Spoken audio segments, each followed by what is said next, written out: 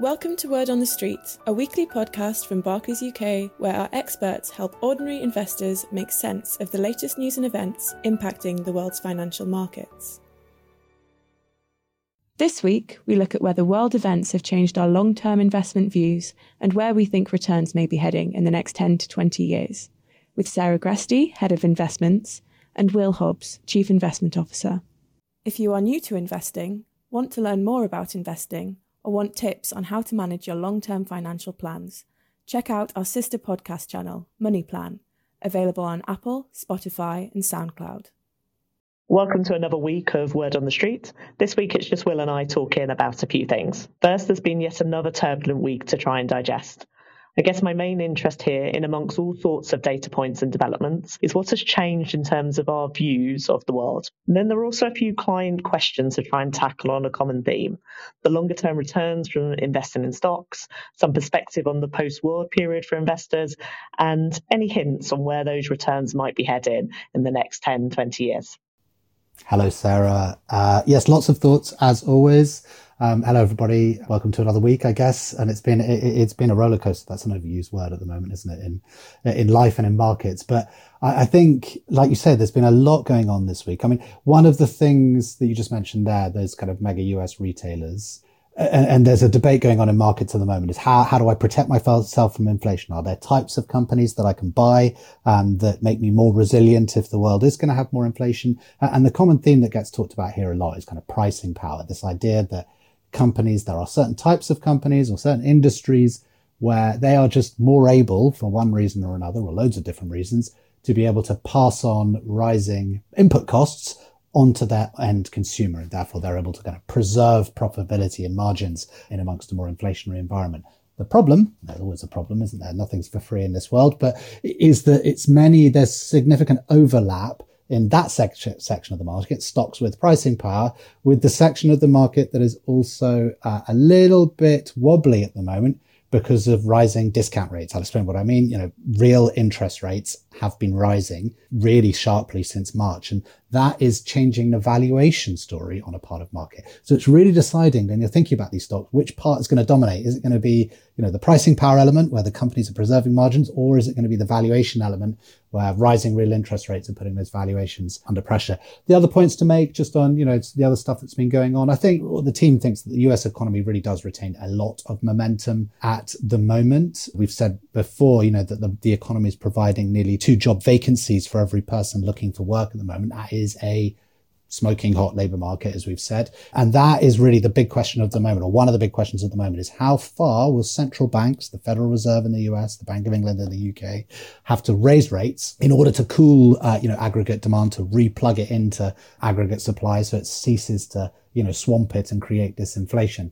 And, and like you said, you mentioned recession there as well. And one of the things that's happening at the moment is that you're seeing something called a derating in parts of the market. So earnings multiples, as in the amount of pounds you'll pay for pounds, dollars or euros that you'll pay for $1, euro or pound of that company's earnings, that has been falling as investors have been anticipating a decline in earnings, i.e., a recession or a slowdown. And the question is, have they done enough? Have investors anticipated correctly this earnings slowdown, or is it going to be bigger or smaller than we're currently expecting? And you're seeing at the moment, if you're looking at consensus forecasts for 1 year out growth and 1 year out inflation, they're kind of going, or they have been going the wrong way for each other. So, 1 year out expected inflation has been going up and 1 year expected growth has been going down a bit. So I say it again, I say it every week, it's an enormously complicated investing world out there at the moment.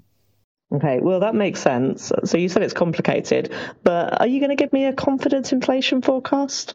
I always hide behind complicated, that. And no, I'm not going to give you a confident inflation forecast. Well, Sarah, I mean, I think we would reiterate the saying that only the fools are confident. If you hear someone confidently tell you what inflation is going to be next year in any geography, you should tune out and listen to someone else. There's just not that certainty. I mean, what we are, there's a number of sort of things that people are looking at the moment. So in the US, one of the things that people are watching with a little bit of angst is that you're starting to see some of those kind of dreaded, or some evidence of the dreaded kind of wage price spiral, where employee compensation chases economy-wide prices higher. That's only in parts of the market, in lower income segments, actually. So, you can see why the central bankers are getting busy. And our current sort of suspicion is that they will be, successful in bringing inflation to heel. There are some serious kind of forces bringing inflation down over coming quarters in the US in particular. It's a more complicated story in Europe and the UK. Actually, as you can see, the Bank of England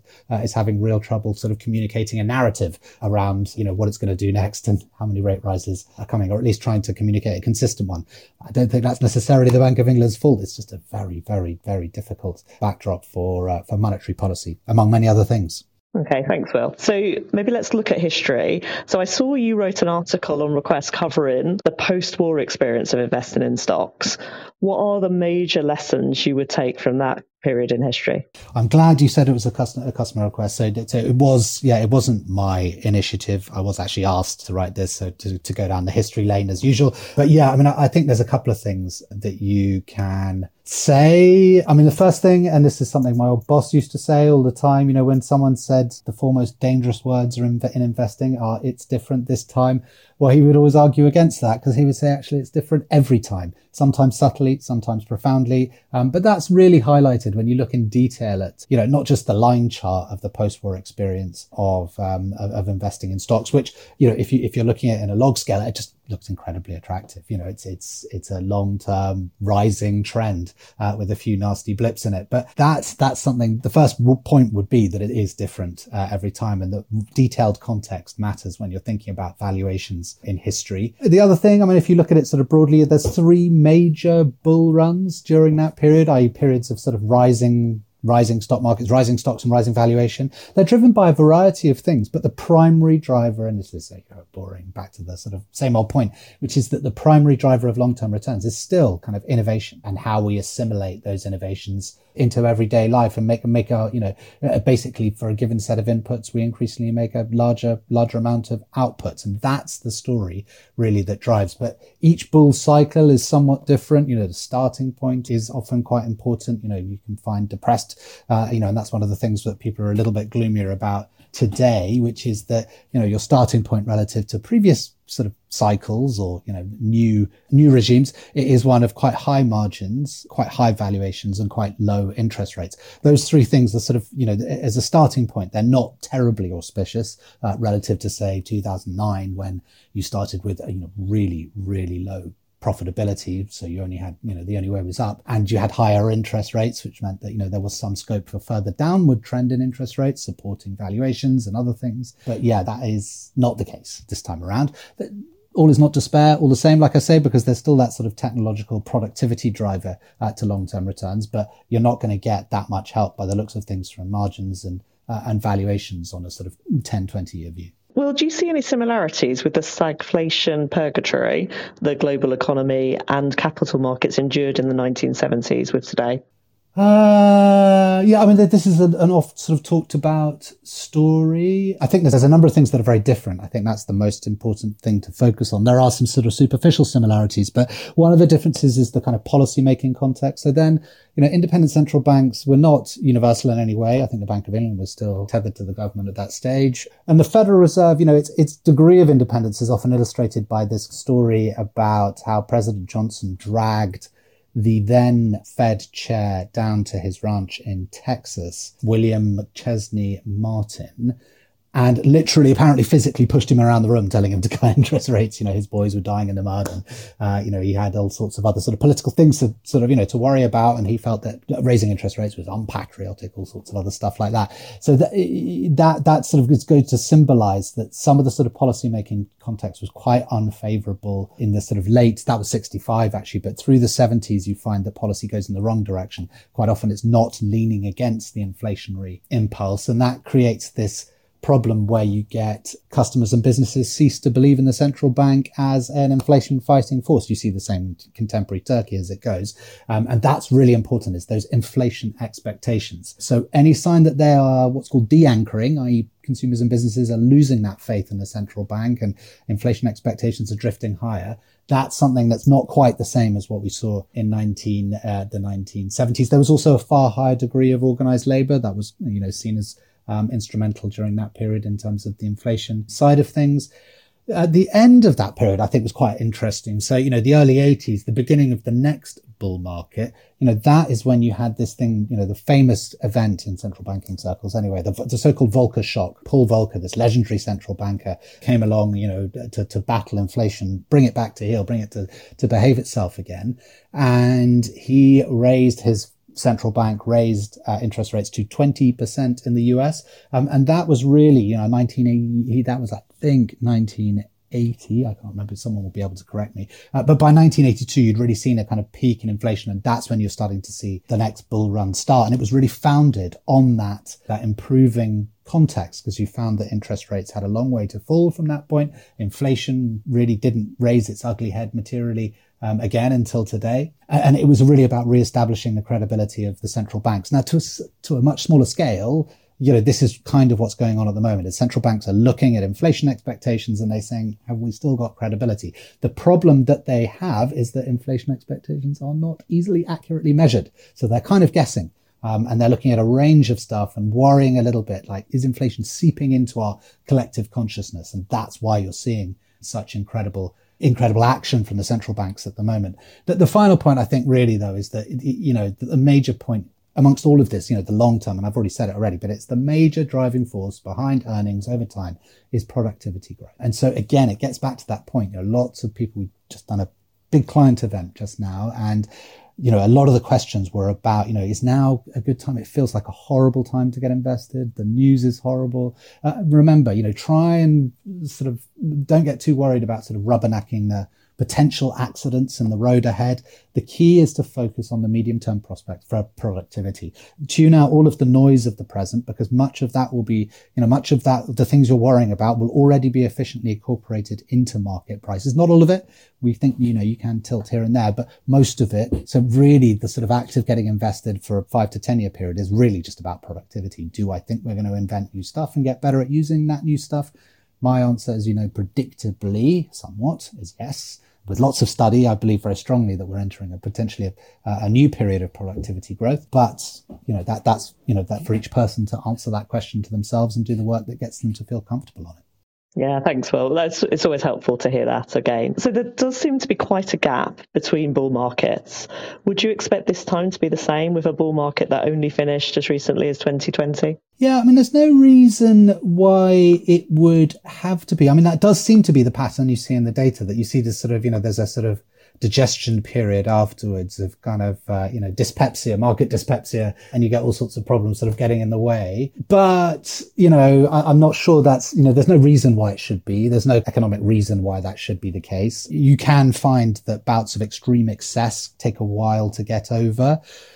Banking crises, if you look at the great financial crisis, that tends to come with slower aftermath recovery. But then again, that bull market started pretty immediately afterwards. But so there's all sorts of things that can go into that, all sorts of unpredictable things that can go into that sort of that equation. Like I say, the main question you've got to answer is really just about that productivity growth story. Do you think if we're on the verge of several breakthroughs and, potentially major general purpose technologies and all the stuff that comes with that, is this a time to be on the sidelines? Now, my argument, our argument, self-serving though it sounds, doesn't have to be wrong as a result, is that there is lots of innovative potential in the world at the moment, and that you're already seeing, some of the advances we saw during the pandemic, the messenger RNA technology, the broader application of that will be a hugely potentially productive, productivity enhancing event. So there's all sorts of things going on from that perspective, causes for optimism. So I would, like I say, tune out all that noise and focus on that productivity story. Thanks, Phil.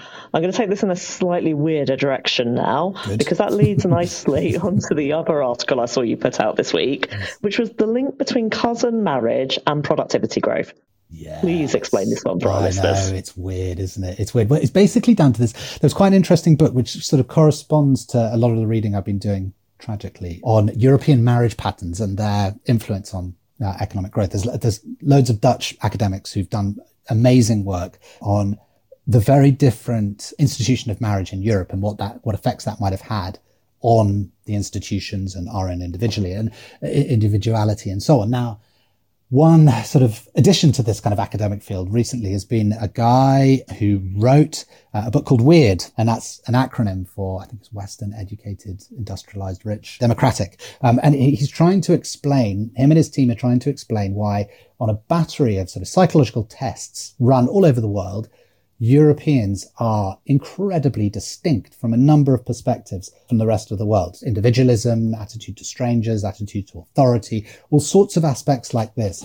And his argument, which he plausibly kind of demonstrates, I think, with the statistics as they are, is down to sort of basically a survival strategy of the early Catholic Church. So back in, as the fall of the Western Roman Empire is approaching, the Catholic Church's expansion strategy at this stage in Europe is basically they have to break into clans and kin-based societies where polygamy and cousin intermarriage has really kind of reinforced those family groups, and those are sort of operating groups. And the Catholic Church breaks into these groups by prescribing a very specific marriage pattern, which, they say, monogamy, consent, a really important kind of moment. Some people identify this as a, real moment of girl power, essentially a changing moment in the female labor force participation and various other things.